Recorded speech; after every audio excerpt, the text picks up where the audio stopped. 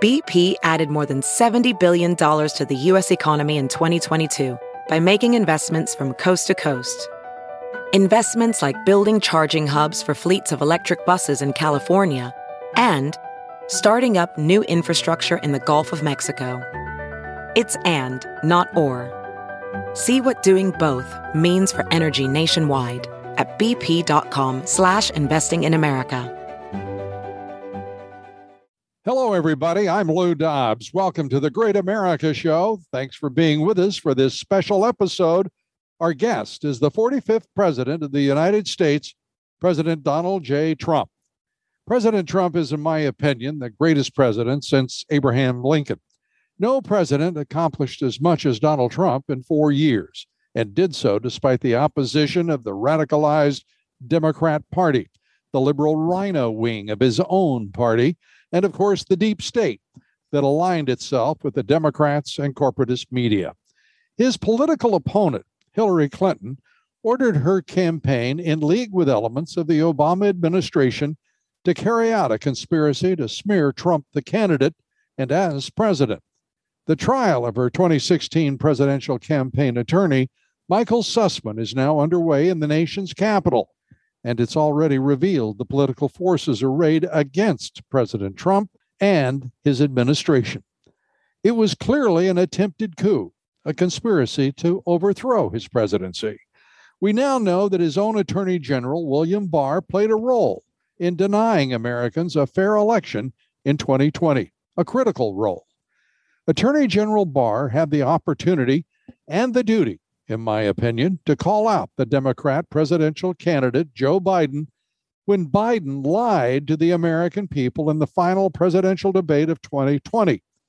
Barr knew he was lying, and he chose to remain silent. The Attorney General said he didn't want to intervene in the election, but he did just that because by saying nothing about Biden's lies, Barr effectively intervened in favor of Biden. Otherwise, we would now be in the second term of President Donald Trump. History was changed. Trump and the nation were cheated, and now millions of Americans are suffering the consequences. Runaway inflation, markets in turmoil, shortages of food, baby formula, and sky-high prices for gasoline and diesel have many Americans reeling. Almost 80% of Americans now say the country is headed in the wrong direction, and there's a mounting drumbeat in the Republican Party and MAGA, including American First conservatives and independents, for President Trump to run again in 2024. Will he or won't he? Mr. President, thank you for joining us here on the Great America Show. It is just absolutely delightful to talk with you. Well, me too, and I appreciate it, Lou. And you're the greatest. You really, I miss you on television. I miss you a lot, and I hear your podcast is hot as a pistol, and I'm not surprised. Well, that's very kind of you, and I appreciate it. I want to start out, if I may, with this election. Your record of wins of those you've endorsed. I mean, that's an astounding record. And then I hear people criticizing because they think you might lose here, you might lose there. Your thoughts? Well, it's pretty incredible. I mean, we had tremendous wins in Ohio and Pennsylvania. I think he's going to pull it out. But I also endorsed, as you know, the governor, Mastriano, and they don't like to talk about that. And they don't like to talk about the victories. And, you know, where they see a possible sore spot, because I don't just endorse people that are up front. That'd be easy. I'd love to do that. I endorse people that are in fifth place in some cases, and in some cases, as you know, they won. But we've had tremendous, one of them is Ted Budd. He's fantastic, but people didn't know him in North Carolina, so he was polling at 4 or 5%, and I endorsed him, and he went up, and he won by a landslide just 2 weeks ago for the Senate. So, you know, we've had a tremendous run, and yeah, the papers, the media, I call it the fake news. It doesn't give us, I don't mind taking hits if I deserve it, but they don't give us the credit that we're due. And I say we because it's a lot of people. It's, you know, Make America Great Again, MAGA. It's America First. But you know I'm not allowed to have a loss, Lou, right? So if I have one loss, yeah, they'll say he's lost. He could be 87-3, and you'll have a loss. You know, in Texas, I was 33-0. And what they do is they probably don't cover it for the most part. You've never heard 33-0, but And we have a big race, the Attorney General. We have a couple of other races where the endorsement was great. They took a big leap, but they had a runoff, and now I think they're going to all win their races. There's like 4 of them. But 33-0 in Texas, and I'm not sure I read one story about it. I can tell you if I was 32-1, I would be excoriated for having lost one. Well, but that's the way it is. It is the way it is. And when you call it the fake news, as you've been calling it from almost the inception, you're still right. This is a remarkable corporatist media. It's crazy what we're seeing in this media. I heard one. And yet it's hard to believe that it's hard to believe those people, though, are radical left. I mean, I know so many of the people in the corporate world, and they're not radical left. If anything, they're right of Attila the Hun. And I don't get it because, I think they're just liberal. I don't even think it comes. I think they scare them into being liberal, if you want to know the truth, because I know these people. I think you're exactly right. And when you're talking about scaring the dickens out of or intimidating CEOs in corporate America, go to BLM and get your latest, alert from the Marxist left that runs BLM, and they're part of the Marxist Democrat Party. I want to turn, if I may, to the issue of this economy and this administration, this Biden economy. We've just gone through a period of 14 days, 11 record highs, and the national media isn't even covering it. Gas prices at an all-time high and rising. Diesel over $6 around the country a gallon. And this administration puts out one buffoon after the other who doesn't know what he or she is talking about when it comes to either the economy or how to operate an automobile. It's remarkable that this administration gets a pass from this corporatist media, but otherwise they wouldn't be in the White House, would they? Well, it's an amazing thing because oil prices now, as you know, are at the highest in the history of the world. Okay, we have the highest by far. I had $1.87 a gallon. Right. Think of that. And now we're at 6, 7, 8, 9. Not just California either. Usually it's like in California, but not everywhere else. It's tremendously high, $5 and $6 and $7, and it's going much higher. And they think of it 2 weeks ago or last week they canceled 2 big oil leases. They don't want the oil, and that they're going to Venezuela and trying to negotiate deals in Venezuela, where we have more than any other nation under our feet. We were energy independent 2 years ago. We were energy independent. We had inexpensive energy. We had $1.87. Think of it. It even went lower than that at some point. I had to get it up because the oil companies were going to go out of business. It was too low. And we were pumping energy like nobody's ever seen before. We were bigger than Russia, bigger than Saudi Arabia, and we would have been bigger than both combined within a short period of time. And now he stopped that. It's not even believable. And you see what's going on. Another thing, you would have never had Ukraine and Russia. That would have never happened. It would have never happened. It was not something that was even a possibility. And I spoke to Putin about it. I had plenty of conversations with him. Would he have liked it? Yes. It was never going to happen. And to see all the people dying and all that death and destruction is horrible. It is horrible. And when you see the Senate, 11 Republicans, that's all who refused to vote for the $50 billion aid package on top of the at least $10 to $12 billion more that we've given in aid already. What is your reaction as you see that kind of support for what is arguably has been one of the most corrupt governments and countries in the world?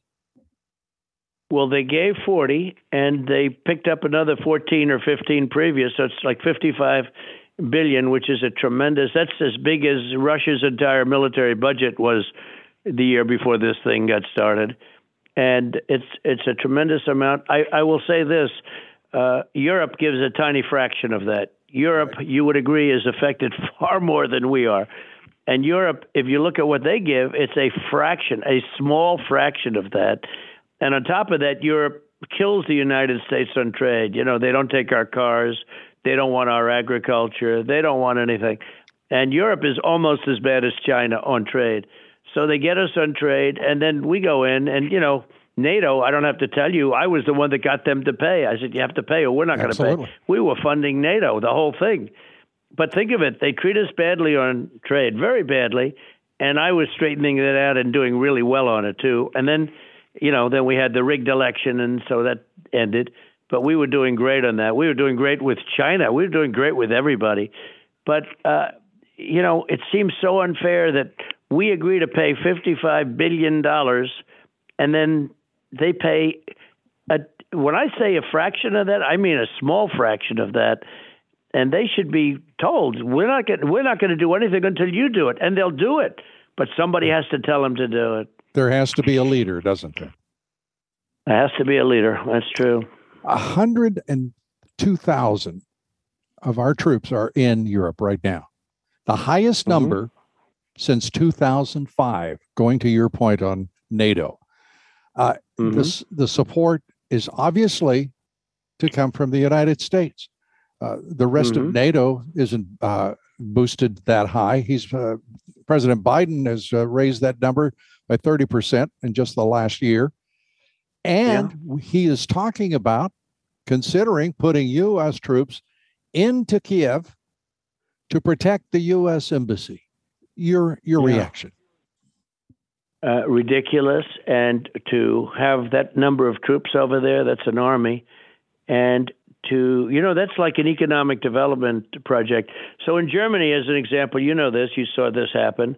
We were at 52,000 troops, maybe 54,000 at the max, but we were 52,000 troops, and I took out 25,000. And part of the reason, because Germany treats us terribly, terribly on trade, just absolutely. Plus, they weren't paid up in NATO. They were at 1%. They're supposed to be at 2%, and even 2% is too low. So I took out 25,000 troops, and I understand they put them back. And this is like a city, 25,000 people, that's troops. That's now you add the wives, the children, you add other things. You add a lot of different things to that in many cases. But you're talking about a city of people. It's an economic development project, just what they pay. So we pay them a lot, and then they go in, and Germany was very much opposed to that. But I said, you got to pay your NATO bill. You're not paid up. You're at 1%. You're supposed to be at 2%, et cetera, et cetera. To put that many people in, and now we're at, I think, the highest level for many years. Another example is South Korea. I got them to pay billions of dollars because we're defending them, as you know, against a very tough guy. And I got them to pay billions and billions of dollars. And the deal was, after the election, I was going back, they were going to pay a lot more because we have 32,000 soldiers over there. And you have Kim Jong-un across the line, right? And, it's serious stuff, and he's got serious weaponry, and he does have nukes, et cetera. And I said, well, what are they paying? This is a rich nation, by the way, South Korea, very rich. They took our television business, our boating business, meaning, make the big ships. They took a lot of business from us. But they're a very rich nation. And I got them to pay billions of dollars. I said, you got to pay up. And they weren't happy about it. They went down kicking and screaming. But now the Biden administration basically just gave them a long-term free pass almost free pass, relatively free pass on paying for protection. It's really for military protection. No wonder they became rich. They don't have to worry about the military. But it was terrible. And they just gave them a long-term free pass. And all they had to do is ask. I was all set to sign a tremendous deal. They were going to pay, in my opinion, $5 billion a year. But I got a lot. You add it up over the years, I got billions of dollars from them. They weren't happy about it, but they paid. But there was never anybody that asked. It's for like 82 years we've given them a free pass. And I got them to pay significant money, but there was nobody to follow up. You were the only world leader calling for balanced payments throughout the global trade system, which is what every leader should have been calling for.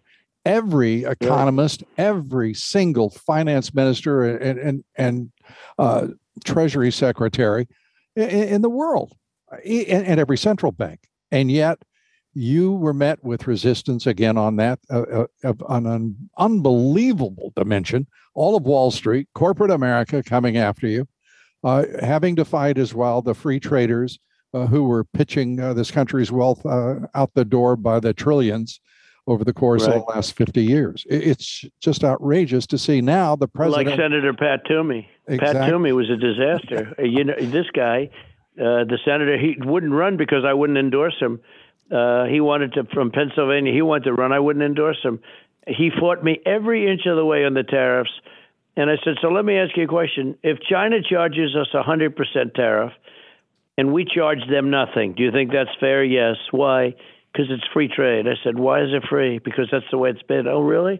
Yeah. So if China charges 100, why can't I charge them 50 or 75 or 100 or more than 100? Right. He said, can't do that. That's not free trade.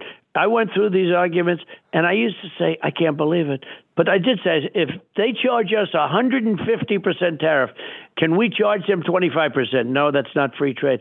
And I'm saying there's something wrong here. And we have guys like that, and they're there to protect China. It's the craziest thing I've ever seen. And China, meanwhile, is helping itself. And other places.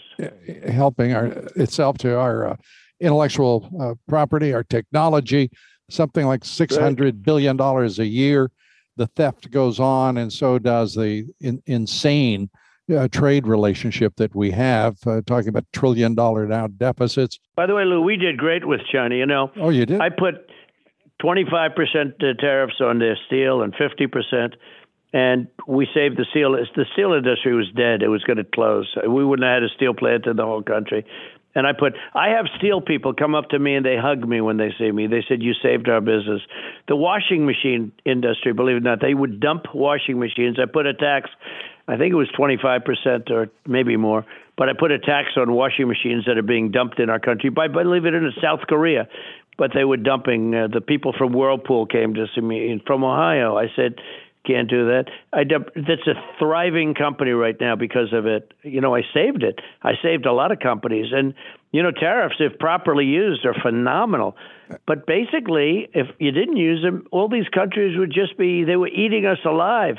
We had things going, and we made a great deal with China. It helped our farmers, took in billions and billions of dollars. I gave $28 billion to the farmers over a 2-year period because they were screwed by China on agriculture, and the number was 28 billion. So I took $28 billion out, and we distributed to all the farmers in the country, most of them in the country, because that's what happened to them. And they couldn't even believe it. They didn't even want it, though. You know, the farmers are great. They just wanted a level playing field, but they were taken advantage of by China. And out of the many, many billions of dollars, I gave $28 billion to the farmers because they were taken advantage of. They were really hurt by China. Nobody knows these stories.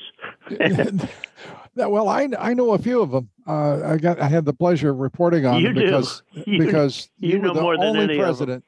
You were the only president in the last half century to pay attention to trade balances and to insist that national security be recognized as sitting foundationally on the strength of the economy.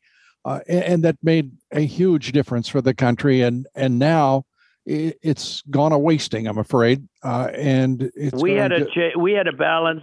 Yeah, we had I call it an imbalance, not a trade, but I call it an imbalance. Mm-hmm. But we had a trade imbalance with China of $600 billion, not million. 600 million is a lot, right?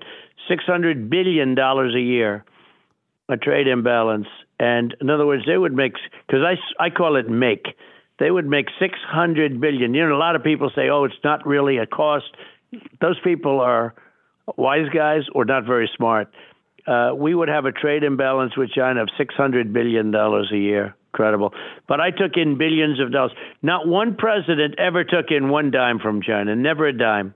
Right. Well, I want to turn to billions. President Xi and President Putin. Both men are rumored, you know them both well. Both men are rumored to be seriously ill, fighting serious illness. I don't know whether that's true or if it's disinformation, but what are your thoughts about that prospect and what they are doing right now as strategic allies. They were not yet strategic partners. They worked together, but now they are a solid strategic alliance between Russia and China. So one of the things I learned very early in life is you never want to force Russia and China into a partnership. And Obama did that. Actually, Obama did it with Biden. I don't think Biden had anything to do with it. I think actually it just happened. Okay. But let's say Obama did it. He forced them in, and it was because of the oil, but they forced them into an alliance, a partnership. They're not natural partners, but now they are partners. And that was a terrible thing. But if you look at Putin, it's so important. It would have never happened, Ukraine and Russia, if we had the Trump administration. It was not anything, and it didn't happen. And remember, I'm the only one where there wasn't a problem with Russia, despite the Russian hoax, which made it harder. Now the Russian hoax has been exposed as something that was set up by the Democrats and crooked Hillary. I mean, think of it. It's totally exposed. Now they all admit it. Now they're all pointing fingers at each other. So we went through 2.5, 3 years of horror show, which was actually very dangerous for our country. And despite that, but you take a look at, it's an incredible thing what's happening and coming out of these Durham trials. It's very interesting when you see it. Too bad they didn't do it a lot sooner, to be honest, because that affected the election. But we didn't need it. We got 75 million votes. That's far more than we needed. You know, nobody ever got 75. No president ever got 75 million votes. Yeah, the whole thing, we have a third world nation on elections. But Putin would have never done this. And if you think about it, Bush lost Georgia. Obama lost Crimea. Obama lost everything because, frankly, the whole thing is going to be eventually taken by Russia. How much? I mean, they pounded every city to the ground. Okay. At what point do they say, well, what are we doing here? Every city has been pounded to the ground and destroyed, meaning everyone that they've been doing. And they're not coming out good, Russia. They're coming out very bad. But Putin would have actually been helped because he would have never done this. But Obama lost the whole thing. But if you look at it, during my term, Russia got nothing. When you say they lost their pipeline. When you say he would never have done it, why do you say that? Yeah, because I talked to him about it, and numerous times. I knew him very well. Maybe not as well as I know you, but I knew him very well. Got along with him. I think he's a different guy today. He really seems to be different, even visually different. And I don't know what that is, but I knew him very well. I got along with him, and he understood me, and I understood him. And he knows that he could not have done that. And they didn't do it, Lou. For 4 years, there was no talk that he was going to go in and attack.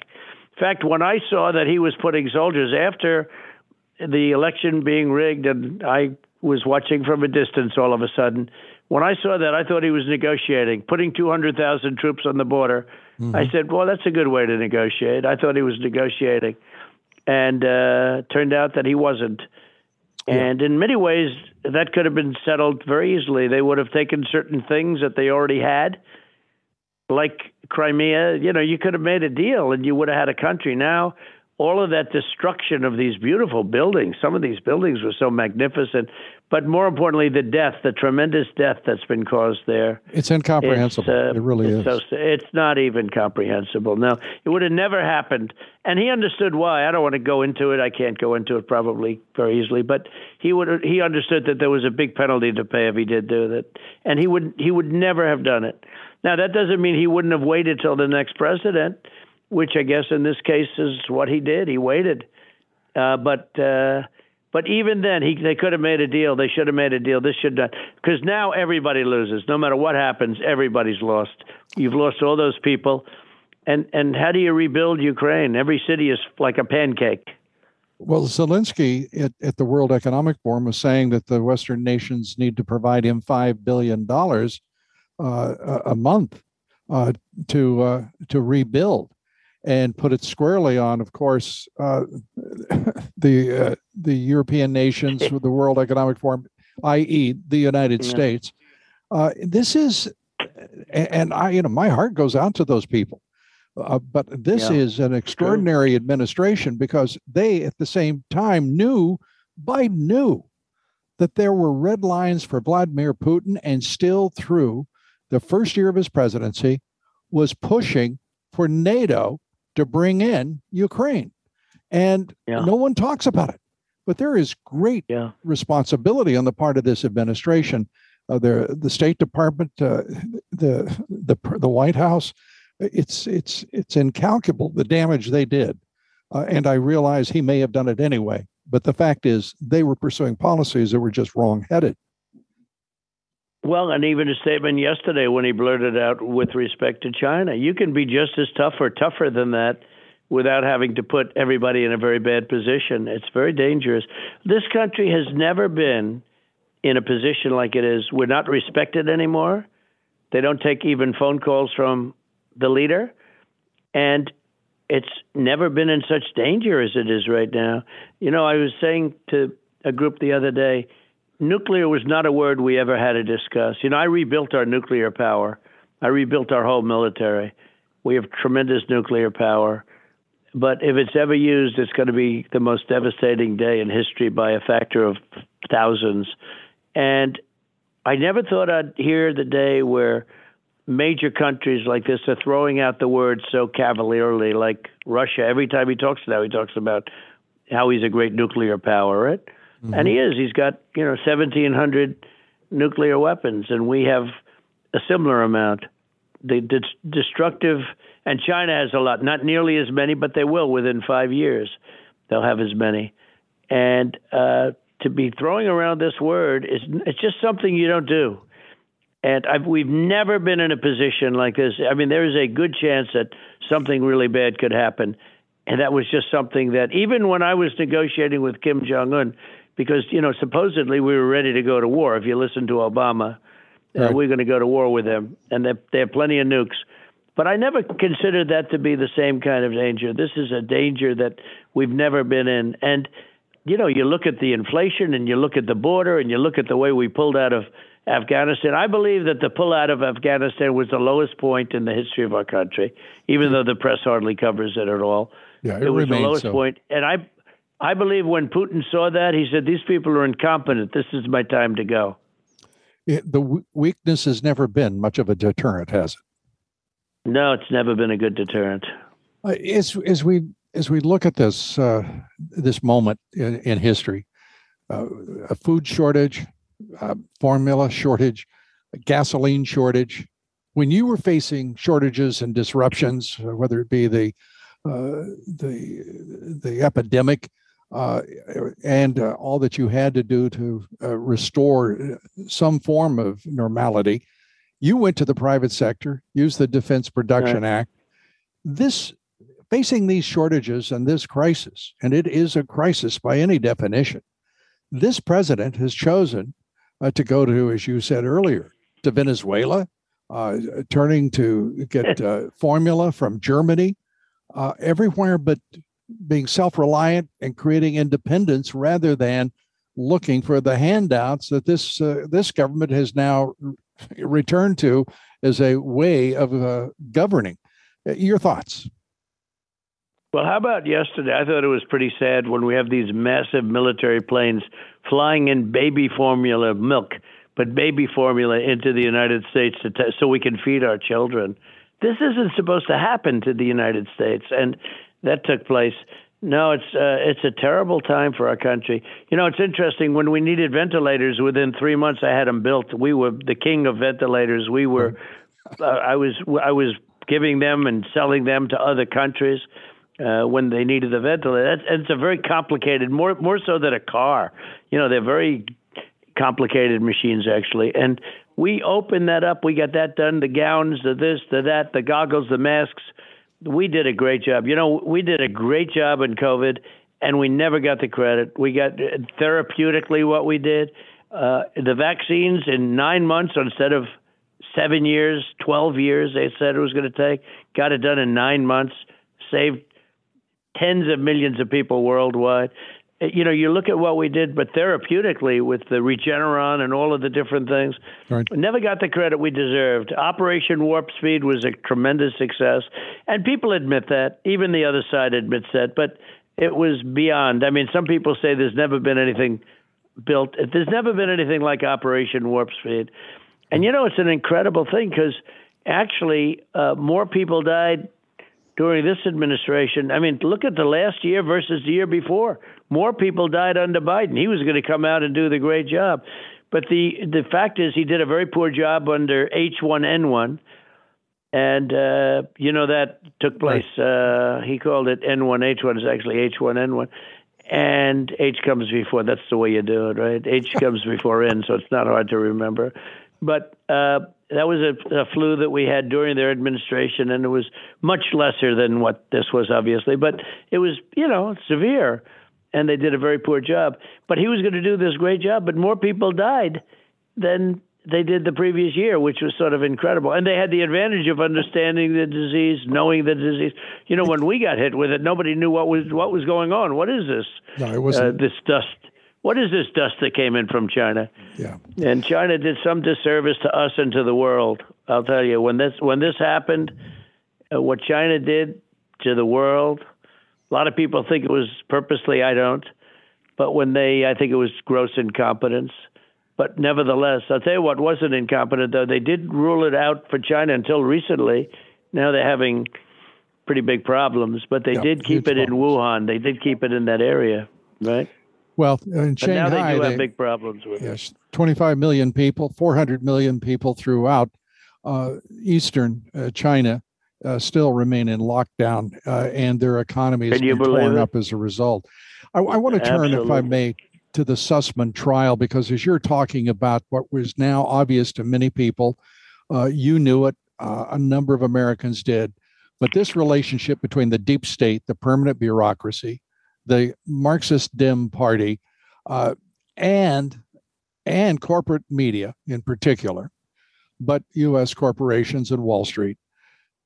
Give us your sense as you watch this unfold, what Hillary Clinton now is known, based on the testimony of her own campaign manager, to have done in 2016 in attacking you with a disinformation campaign and using it as a foundation to investigate you, your administration, and then lead to a special counsel.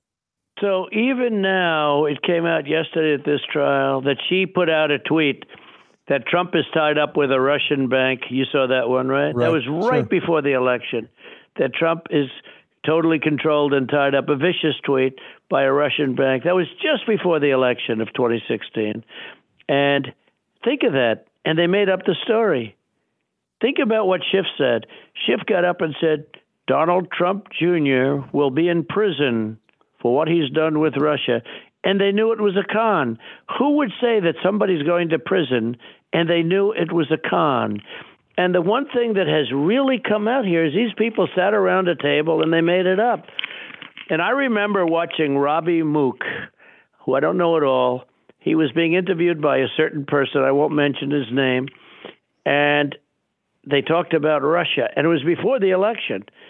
And he reminded me of John Lovitz. Remember the liar on Saturday Night Live? John Lovitz. Yeah. He'd go like, yeah, I'm a great businessman. Yeah, that's it. I went to Harvard. That's right. Okay, so this was Robbie Mook, and it was like they asked him about Russia. Yeah, I think Russia. That was the first time I ever heard it. It was almost like, yeah, that's a good idea. And it was unbelievable for 3 years. And not only that, caused great danger to the country. Yeah. It was a total con job, and she was totally aware of it. That was her lawyer, Sussman, but she was totally aware of it. She was the one that approved it. And so this was a total con job, and this went to the highest levels of every agency. They knew it. How about the 51 intelligence officers that wrote a letter saying that the laptop was made up by Russia? Okay? I was just going to get to that, Mr. President. Oh, incredible. I mean, incredible. We're probably going to be suing all of them now. We're very active now in the lawsuit business because we have no choice, because we had an attorney general named Bill Barr who just was so afraid of being impeached that he didn't want to do. How do you not get impeached? All you have to do is say, oh, no, I didn't see anything wrong with the election. And the Democrats say, well, you got to be kidding. Let's leave this guy where he is. But Bill Barr was so afraid of contempt and so afraid of being impeached that he didn't do what he was supposed to be doing as the Attorney General. You had said that. To look at what, yeah, go ahead. You had said that for some time. And now with it all laid out in front, Bill Barr writes a book. He talks to various people. And what emerges is your Attorney General acknowledged, admitted that in the second and final debate of 2020, he knew that the former vice president of the United States was standing there as a candidate for the presidency, lying through his teeth about the laptop, about Hunter Biden, and trying to, I guess, excuse himself. He said he just didn't want to intervene in the election. He knew that it was a cesspool, that the Biden family was corrupt, that Hunter Biden's laptop was proof of it all. And he allowed Biden on that stage with you to hold up that phony defense of 51 intelligence veterans and 5 former CIA heads saying it's Russian disinformation to the best of their judgment. Outrageous. Right. How did that make you feel? It was a sad thing. And then he writes a book, and he used to tell me, "I'd never write a book, sir. I would never ever write a book." He told me that 5 times. And then he writes a book, and then he was a bushy rhino, and didn't do his duty. Do his duty, not properly, and he should have done on the.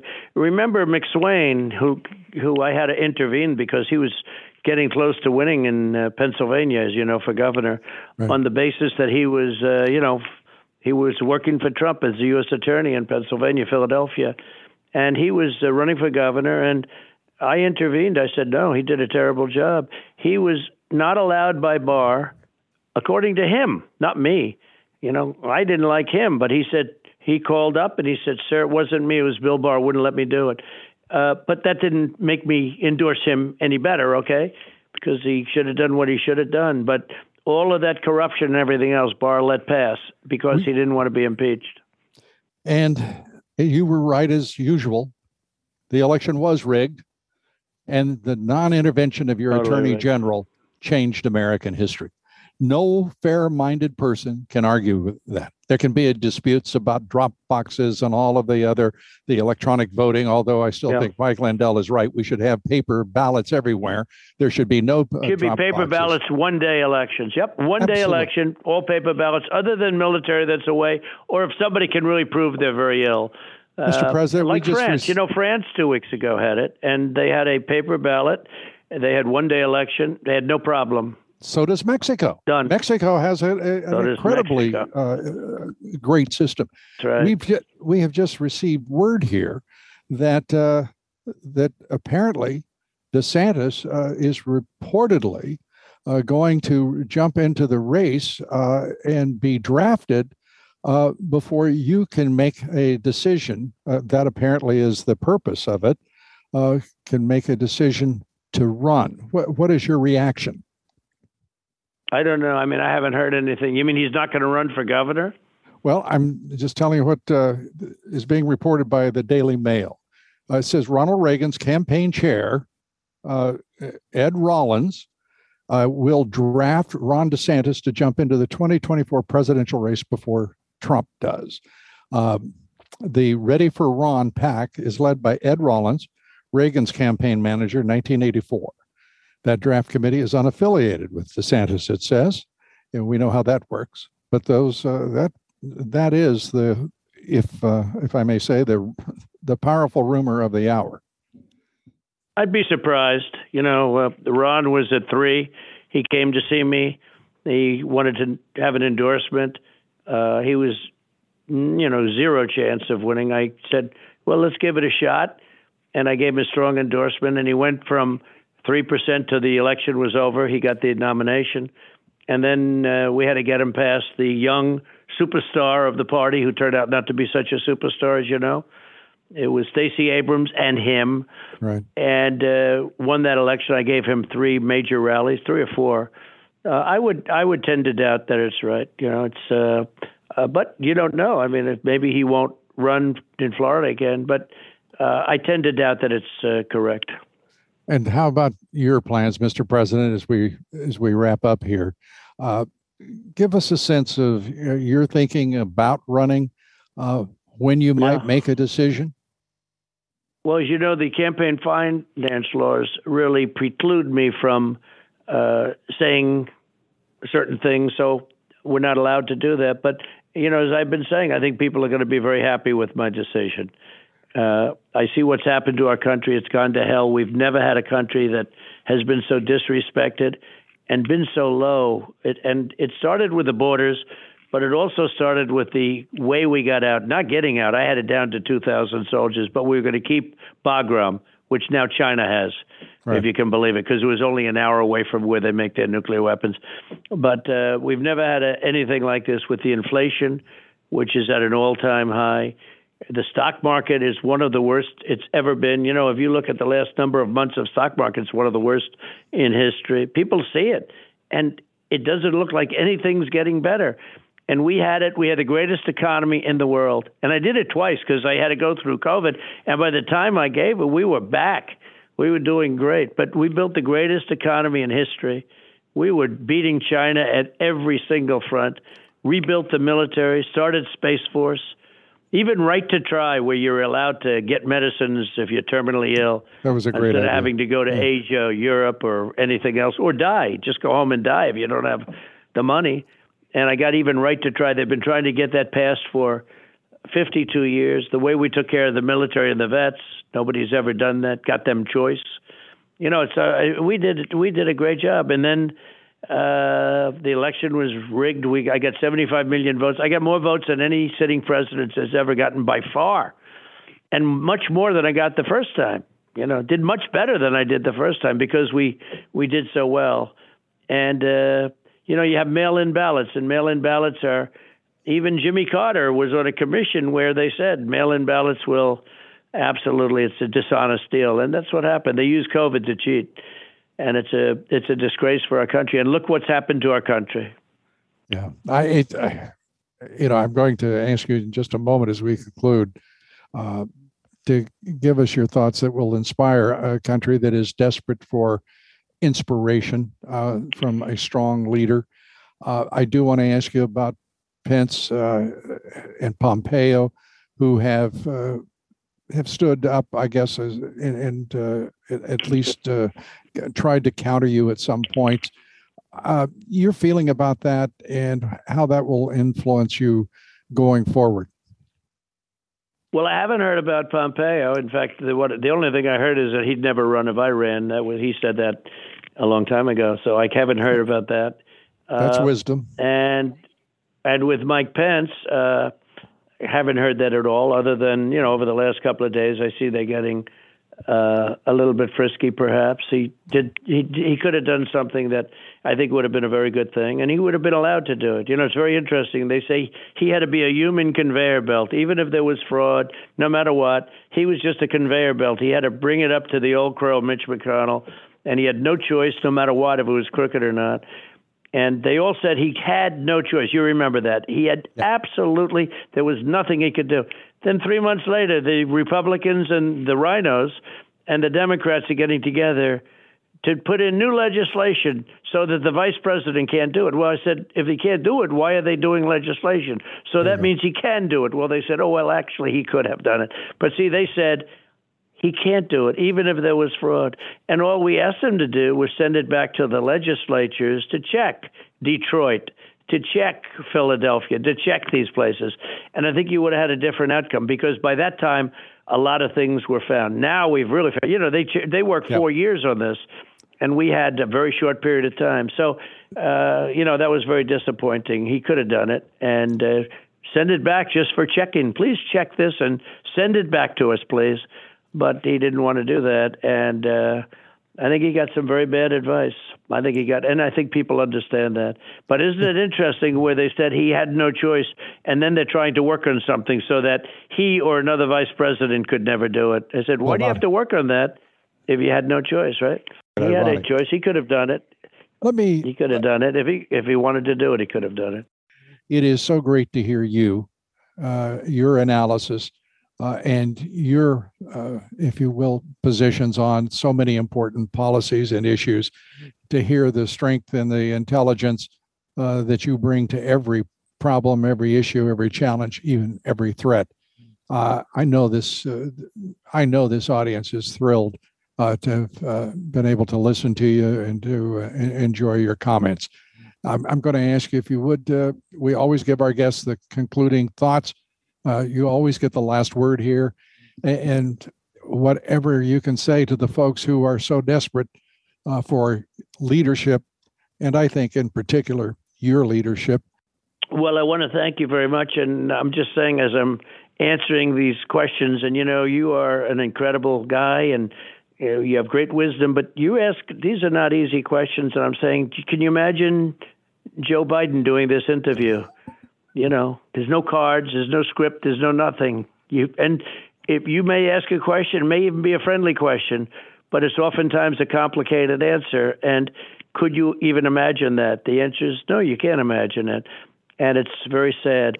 Our country has got to start moving, or we're not going to have much of a country left. I used to say borders, but you need borders, you need elections, you need fair elections, because this is every single one of these things, from inflation, Lou, you can take inflation, you can take Ukraine, Russia, you can take the things that have happened to our military and the horrible way, the surrender that we did. We didn't lose a soldier in 18 months in Afghanistan. I spoke to Abdul, the leader. We didn't lose one in 18 months, and here we lose 13 in one day, but many so horribly injured that nobody talks about. Leave $85 billion worth of equipment behind, and Americans behind. So many things are so bad. There's never been, and now we have supply chain shortages. Nobody ever even heard of that. That's a thing that nobody ever even heard of. So we have to do things, and we have to do them right. We have a very big election coming up. And the reason that's big is if we do well in the House, and we have a chance of doing the Senate too, but if we do well in the House, we can put a stop to the communism, socialism stuff that's coming out.